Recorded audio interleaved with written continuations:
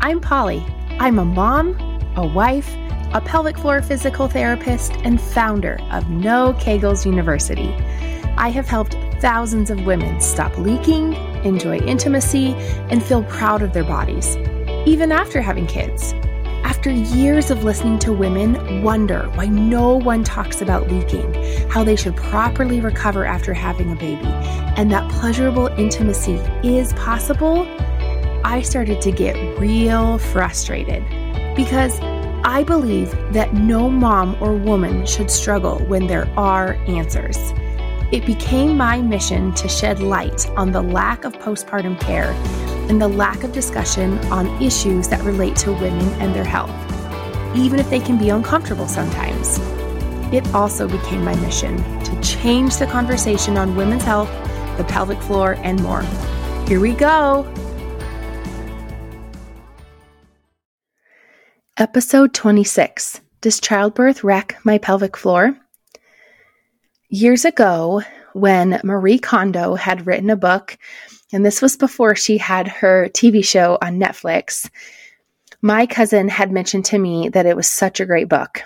And some of my patients had mentioned to me that it was such a great book. And my cousin even said that it was so good that she had taken over 14 bags of trash out of her home after reading the book and implementing the system of taking everything out and looking at it, holding it, asking yourself if it sparked joy. So I thought this would be a great idea. I've always been told that I have too many clothes, too many things, and I thought this was my chance to really try this book and see if I had success like everybody else did. And so I did. I pulled out everything from my closet. I pulled out everything from the kitchen. I pulled out everything from all the closets and the linens. And I kind of got a little overboard because I felt like I needed to take everything out. I know. I didn't do this the right way, but for me, I felt like I did it the right way because I really wanted to hold everything. And I also kind of wanted to see how much stuff I really had and if it really was useful. So while I'm in the process of doing this, and my husband made a comment when he walked through the door that night, what happened in here? And I said, babe, I am going to Marie Kondo our house, and I am going to make sure that everything we own sparks joy. And I'm certain he probably rolled his eyes, said something smart aleck, and we went on with our night. The next day when he came home from work, he also made a comment. Okay, so when are we going to clean this up? Is this going to get better? And I said, oh, don't worry, babe. I got this under control. And this continued for a little while because, again, I took out everything. And finally, I got everything put away. But in the meantime, I remember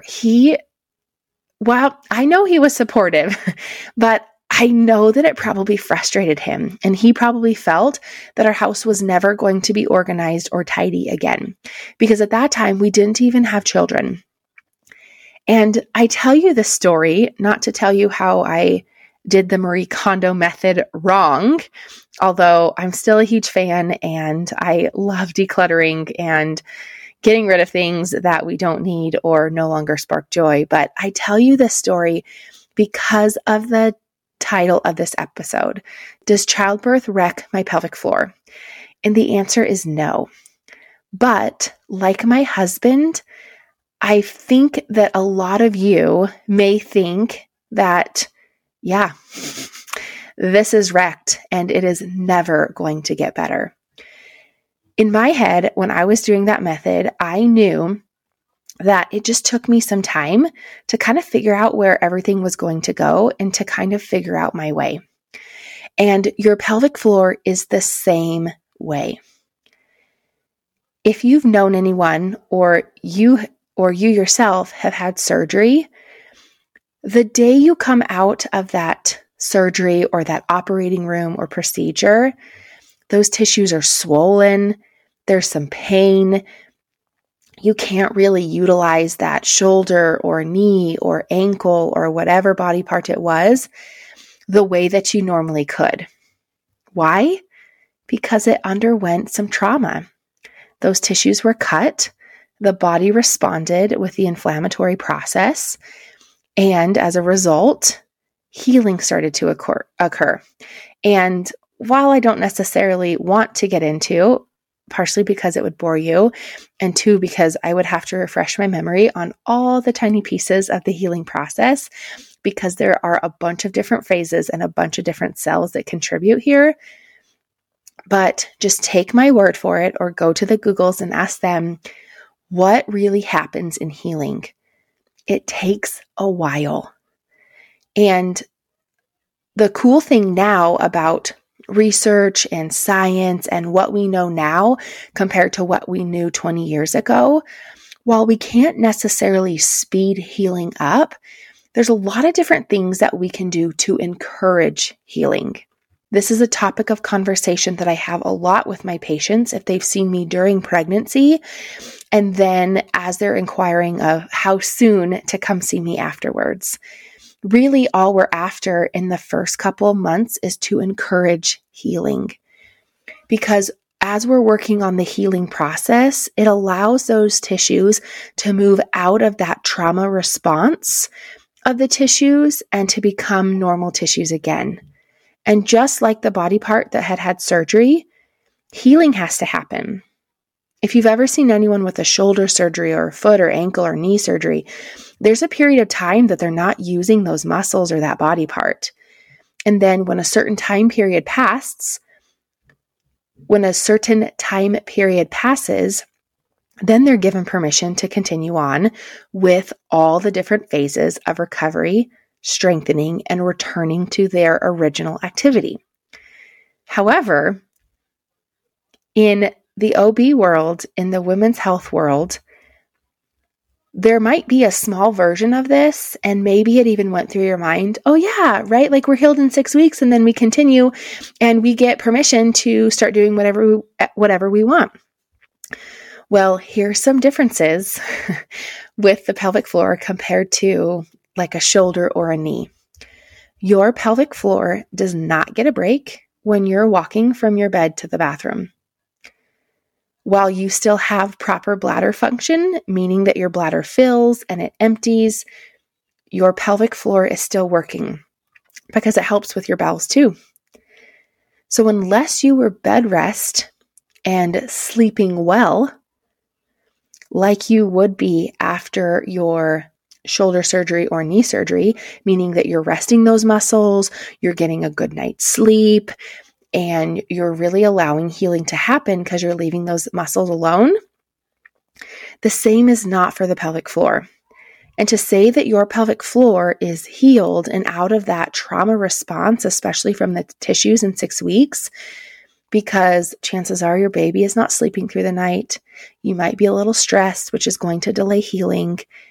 And you probably are walking around the house. And if this isn't your first baby, you have another kiddo or 2 or 3 or 4 that you're caring for.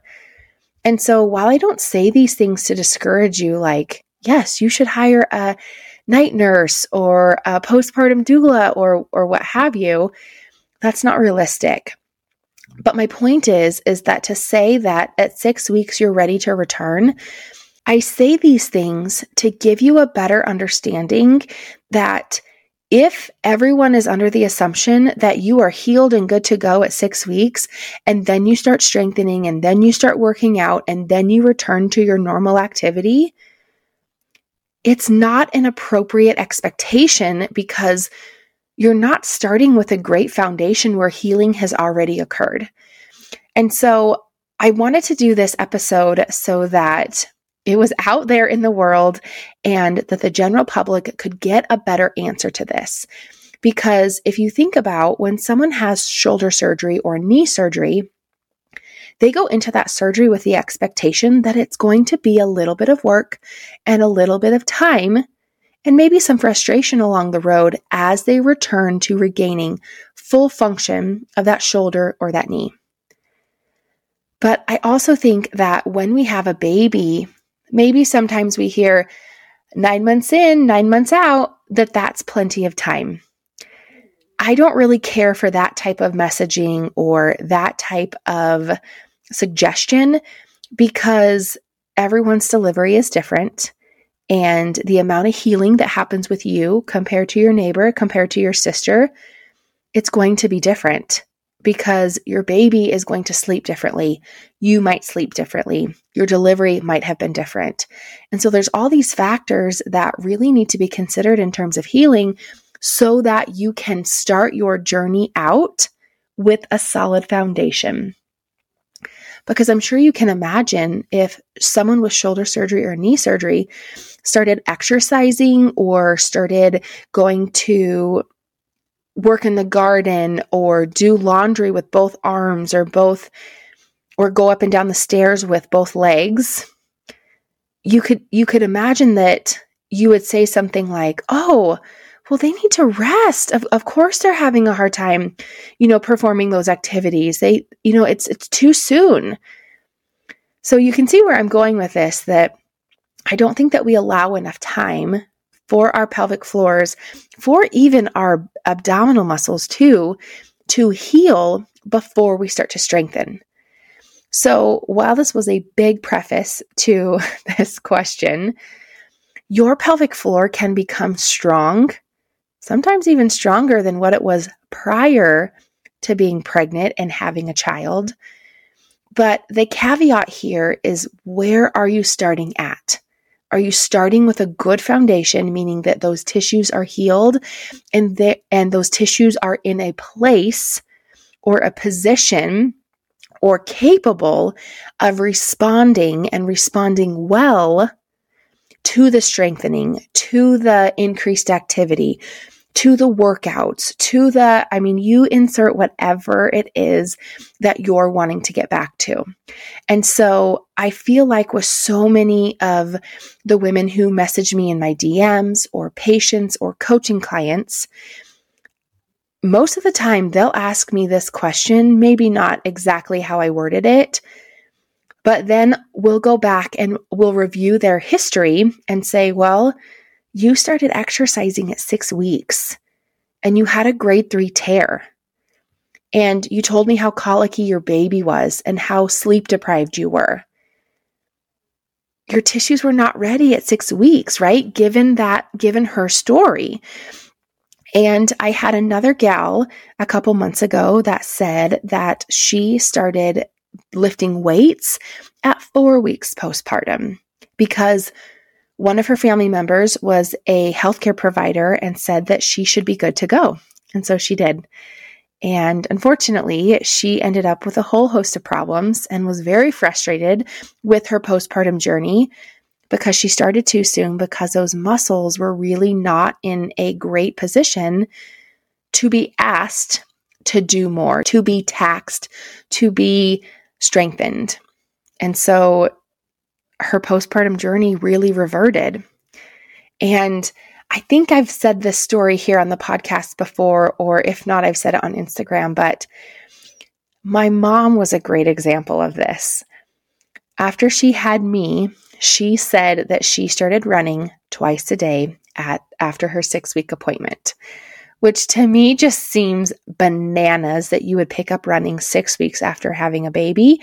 And she had me when she was a little bit older. And so that kind of cracks me up a little bit.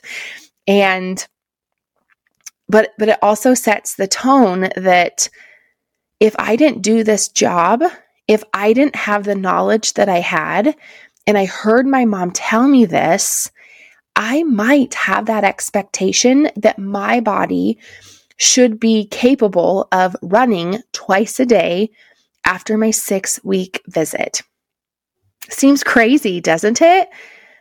But given some people's birth stories and their sleep deprivation and frustration or other things that they might have going on, I mean, to me, it kind of seems silly that they would pick up exercising or trying to strengthen those muscles too soon.